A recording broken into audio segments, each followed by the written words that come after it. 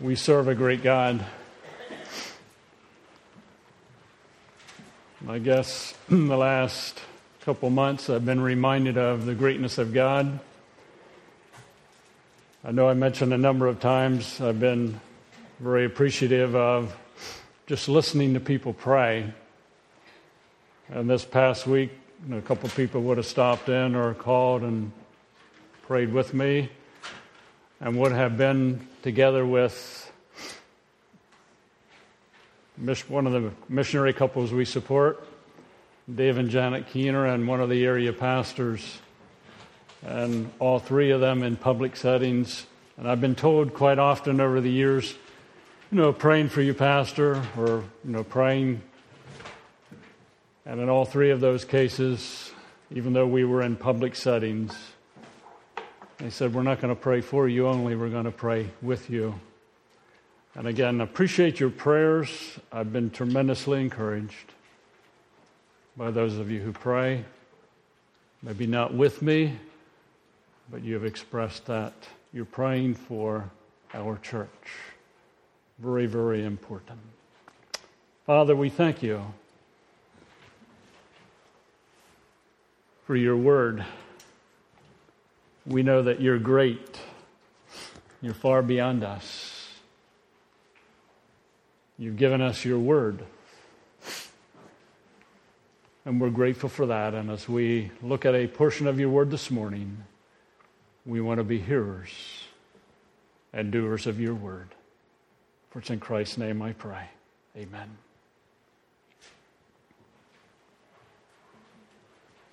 Are we as a local church, are you as an individual tempted to be involved with the worship of idols?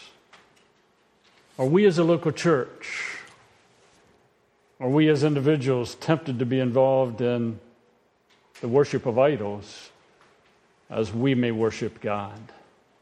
It's a thought question to ponder as we think about 1 Corinthians chapter 10.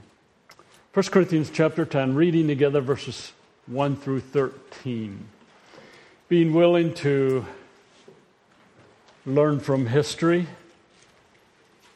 And the general context in chapters 8 through 10 of 1 Corinthians is food sacrifice to idols. And the theme of these chapters would be love, not what you desire. And also, how will your action influence others within the body? Worship, life is not about us. It's about God's glory, but it's also about how our lifestyles impact others. In the passage we'll be reading in just a few moments, Paul had just encouraged in chapter 9, 24 through 27, run to get the prize. And he talks about, going into strict training. And then in chapter 10 and 1 through 13, we find that Paul looks at some historical examples. And he says, here's some examples of those who ran, but they didn't get the prize because they didn't run correctly. Then in chapter 10, 14 through 17, he tells them how to run to get the prize. And he says, flee from idols. Let's read together 1 Corinthians 10, beginning with verse 1. For I do not want you to be ignorant of the fact, brothers, that our forefathers were all under the cloud, and that they all passed through the sea. They were all baptized into Moses in the cloud and in the sea. They all ate the same spiritual food and drank the same spiritual drink, for they drank from the spiritual rock that accompanied them, and that rock was Christ. Nevertheless, God was not pleased with most of them. Their bodies were scattered over the desert. Now these things occurred as examples to keep us from setting our hearts on evil things as they did. Do not be idolaters as some of them were, as it is written. The people sat down to eat and drink and get up to indulge in pagan revelry. We should not commit sexual immorality as some of them did, and in one day 23,000 of them died. We should not test the Lord as some of them did and were killed by snakes. And do not grumble as some of them did and were killed by the destroying angel. These things happened to them as examples and were written down as warnings for us, on whom the fulfillment of the ages has come. So if you think you're standing firm, be careful that you do not fall. No temptation has seized you except what is common to man. And God is faithful. He will not let you be tempted beyond what you can bear. But when you are tempted, He will also provide a way out so that you can stand up under it. And as we look at this passage and a parallel passage in the Old Testament, he's writing to the Corinthians, a local church. He's writing to us. But he's writing to people who are a part of a bigger picture. In verse 1, "For I do not want you to be ignorant of the fact, brothers, that our forefathers were under the cloud," referring to the Israelites. In verse 18, "Consider the people of Israel." He's writing to the believers in Corinth. We live in the 21st century of America, but he's appealing to a bigger picture. Israel in the past. He also brings up the history of Israel, which contains some examples. And the word example means an impression. It means to print. It's an image. Back in January, I went with Danny and the kids and a couple of, Jacob was along, I guess, to the farm show. And we stayed the night for the rodeo. And we went into the rodeo, the large arena at the farm show building. And I wanted to go out and stretch my legs and do a little walking. So as I walked out, they said, I have to stamp your hand so that you can get back in. Because if you don't get your hand stamped, you have to buy another ticket. So I went out, walked around, came back in, and I just showed them my hand and no little stamp there. What was that? They stamped it. That left an impression. Paul is saying these examples from Israel's history are to leave a mark on you. They're to leave an impression on how you live and how you respond. And keep in mind, too, that Paul is writing to a local church. He's not writing primarily to individuals, to a local church, and the church being willing to learn from the example in Israel. 3 vital factors to keep in mind. I guess I'm off there. In verse 1, notice what Paul says. "I do not want you to be ignorant of the fact, brothers." And he talks about Israel. In verse 6, he says, "These things occurred as examples to keep you from setting your heart on evil things." And in verse 11, these things happen as examples. Living in light of history is vital to get the prize. He's appealing to Israel's history. Live in light of Israel's history. And what does he do? He appeals to Israel's history. We mentioned it last week. They were all baptized into Moses. Israel as a whole followed Moses. They followed the cloud. They went through the Red Sea with Moses. They drank from the same spiritual drink, the water that came from the rock. But yet they refused to go into the promised land. And what happened? Those over 20 years old died. Paul is saying, don't repeat the sins of your forefathers. Now look at verse 6. Now, these things occurred as examples to keep us from setting our hearts on evil things. Corinthians, in light of Israel, don't set your heart on evil things. I think applicable to us today. To keep us from setting our hearts on evil things. And the idea of evil things is that which is bad quality, that which is worthless, that which is corrupt. So I'm writing these things so that you don't set your heart on evil things as they did. And then in verse 7, do not be idolaters as some of them were. As it is written, the people sit down to eat and to drink and get up to indulge in pagan revelry.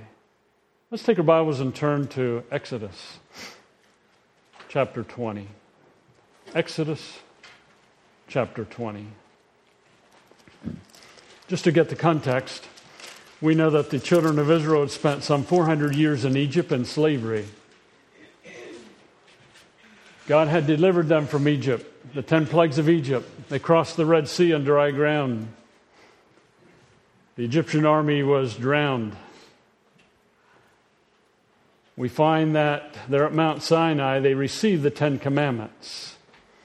And notice in verse 22 of Exodus 20, then the Lord said to Moses, tell the Israelites this, you've seen for yourselves that I've spoken to you from heaven. Do not make any gods to be alongside me. Do not make for yourselves gods of silver or gods of gold. Make an altar of earth for me and sacrifice on it burnt offerings and fellowship offerings, your sheep and goats and your cattle. Wherever I cause my name to be honored, I will come to you and bless you. If you make an altar of stones for me, do not build it with dressed stone, for you will defile it by using a tool on it. And do not get up on my altar on steps, lest your nakedness be exposed on it. I go over to chapter 24. In the context of Israel receiving the law, we find in chapter 24 the covenant, what we call the 10 Commandments, are being confirmed. And how does Israel respond? In chapter 24 and verses 3 and 4, when Moses went and told the people all the Lord's words and laws, they responded with one voice. Everything the Lord has said, we will do. Moses then wrote down everything the Lord had said. So the people have responded. They said, yes, we want to follow the Lord's commands. And the situation with idolatry, go over to Exodus 32. Exodus chapter 32.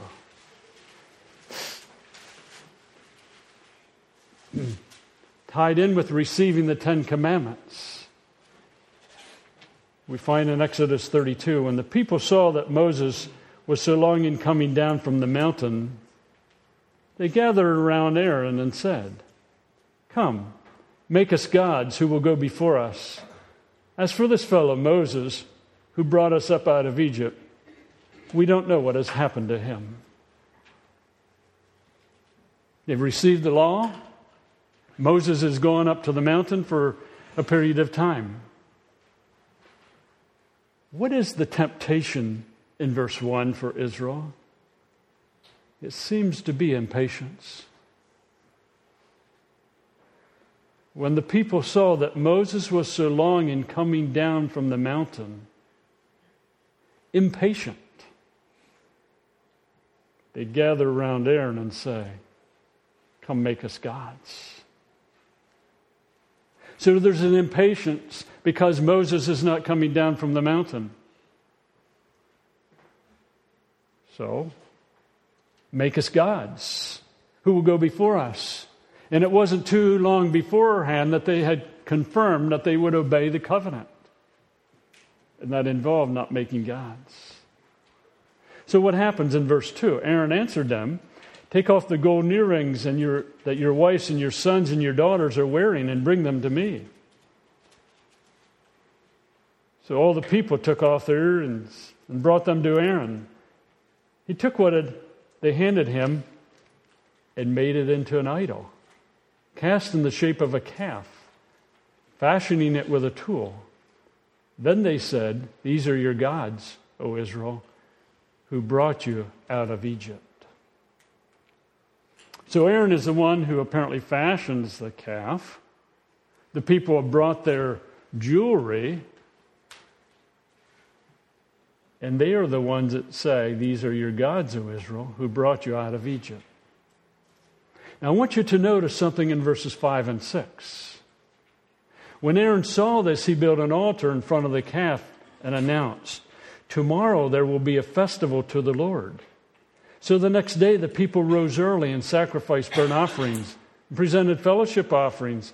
And afterward they sat down to eat and drink and get up and to indulge in pagan revelry. Israel is not worshiping a false god. Clearly states, when Aaron saw this, he built an altar in front of the calf and announced, "Tomorrow there will be a festival to the Lord," to Jehovah. They're worshiping God. They're worshiping the Lord, the independent, self-existing one, but using a calf. Well, that is very significant. Worship of the Lord, but with a golden calf. And what are they doing in their worship? So the next day the people rose up in verse 6 and sacrificed burnt offerings and fellowship offerings.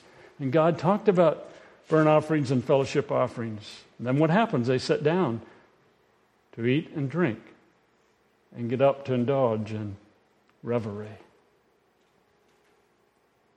There's a festival to the Lord, but it's using a tool, an idol, in worship.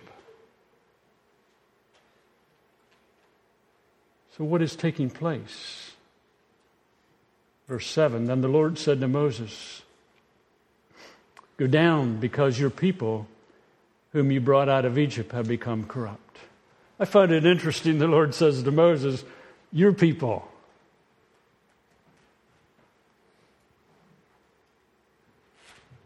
But skip down to verse 11. Now Moses is responding back to God. Moses says, "But Moses sought the favor of the Lord his God. O Lord," he said, "why should your anger burn against your people, whom you brought out of Egypt with great power and mighty hand?" So the Lord says, "Moses, your people." Moses says, "Lord, your people." It's just interesting, that God responds one way and Moses responds in a similar way. Go back to verse 7. Then the Lord said to Moses, "Go down, because your people, whom you brought out of Egypt, have become corrupt. They have been quick to turn away from what I commanded them and have made themselves an idol, cast in the shape of a calf. They have bowed down to it and sacrificed to it and have said, 'These are your gods, O Israel, who brought you up out of Egypt.' I've seen these people," the Lord said to Moses, "and they're a stiff-necked people. Now leave me alone so that my anger may burn against them and that I may destroy them. Then I will make you into a great nation." The Lord, in his anger, says, "I'm going to destroy Israel." But you see the heart of Moses in verse 11. But Moses sought the favor of the Lord his God. "O Lord," he said, "why should your anger burn against your people, whom you brought out of Egypt with great power and mighty hand? Why should the Egyptians say, 'It was with evil intent that he brought them out, to kill them in the mountains and to wipe them off the face of the earth'? Turn now from your fierce anger, relent, and do not bring disaster on your people. Remember your servants, Abraham, Isaac, and Israel, to whom you swore by yourself, 'I will make your descendants as numerous as the stars in the sky, and I will give your descendants all this land. I promised them, and it will be their inheritance forever.' Then the Lord relented and did not bring disaster on his people as he had threatened."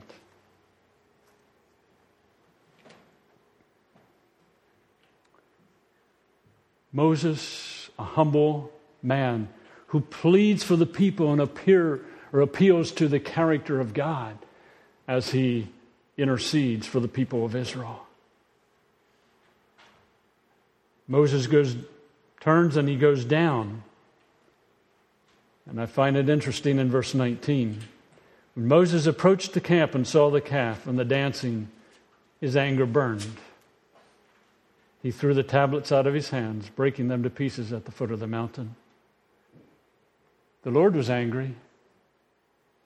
Moses was angry. The Lord was going to act against Israel. Moses acts against Israel. What does he do? Verse 20, he took the calf they had made and burned it in fire. Then he ground it to powder, scattered it on the water, and made the Israelites drink it. We won't read on, but we find that Aaron then says, Moses, don't be angry. And we know there was a consequence for Israel's rebellion. But if you think about it in the context of 1 Corinthians, Paul is saying, Corinthians, look back. Your forefathers, Israel, what they did. What did they do? They sat down, they became idolaters. The people sat down to eat and drink and get up to indulge in pagan revelry. Learn from that example, Corinthians. And because the Corinthians were being tempted to eat food offered to idols, and that was going to offend some other believers, Paul says you need to consider other believers. Look at Israel. What happened to them when they did what they did when Moses didn't come down from the mountain? Now I want us to think about an application in light of Paul writing to the Corinthians. The application is local church worship and beyond. It's not primarily individual. I think there's application to individual. But it's local church worship. He's writing to the Corinthians. How easy it is to become impatient with worship.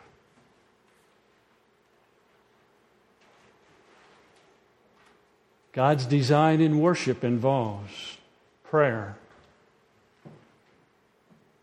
scripture, reading, teaching, communion, psalms, hymns, and spiritual songs. How prone we are to get impatient with God's style of worship.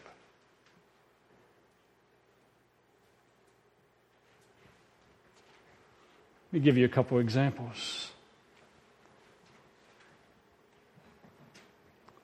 How impatient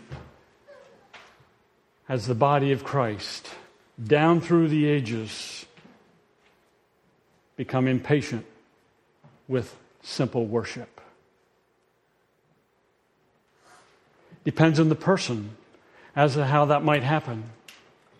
Some churches say, we got to hype it up. Others say, we got to tone it down. But how many worship wars have been fought just over the style of worship and music?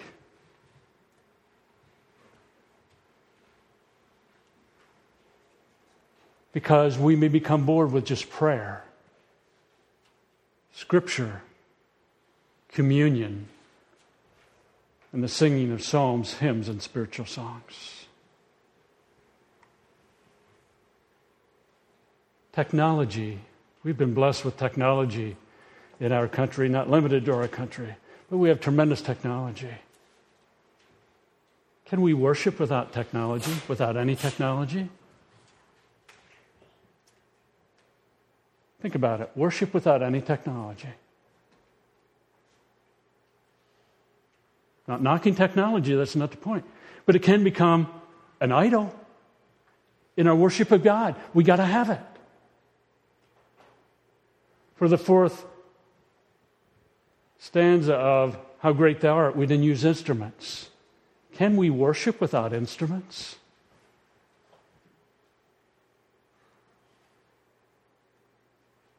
Or do we become dependent upon them when we have to have them? Not knocking instruments.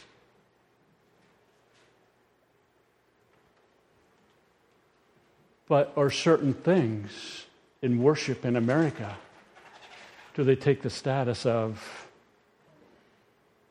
an idol? Don't shoot me on this one. In worship, does the length of a service take the form of an idol?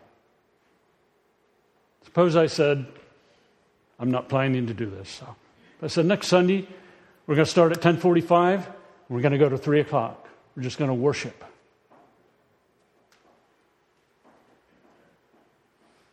If you want to be here, fine. If you don't want to be here.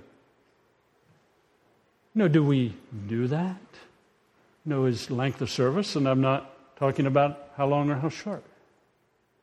But does that become an idol in how we worship? Well, 12:15 now, we're way overdue. And I'm not condoning long services, I'm not talking short. Just see, Israel was worshiping the Lord, but they had a golden calf.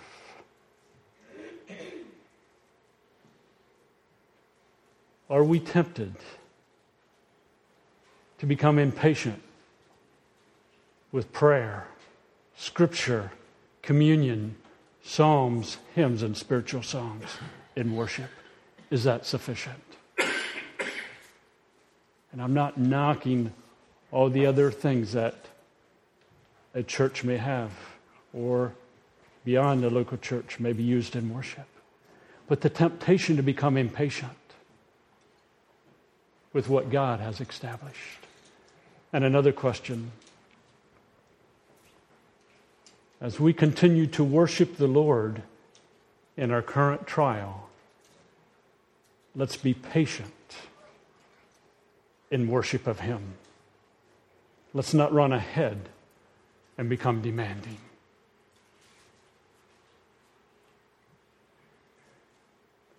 Impatience in walking with God seems to be a struggle. Seems to be a problem in worship for Israel.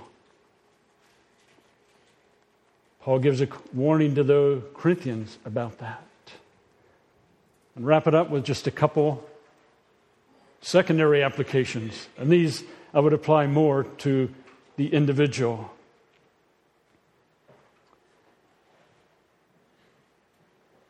Are we lured from the Lord and worship of the Lord, or worship of the Lord, with various things, with technology? Can you worship the Lord this week in your daily life without any technology? Would you make it without any technology? And I'm not knocking technology, just to illustrate the point of becoming dependent upon it.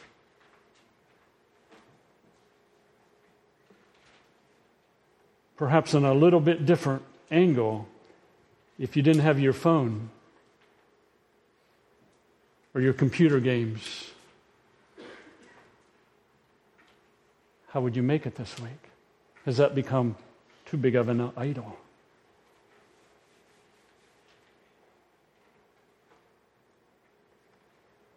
To see how well we do in life, sometimes it does us good to fast. I'm speaking only of myself as I close with an example. There was a period of time where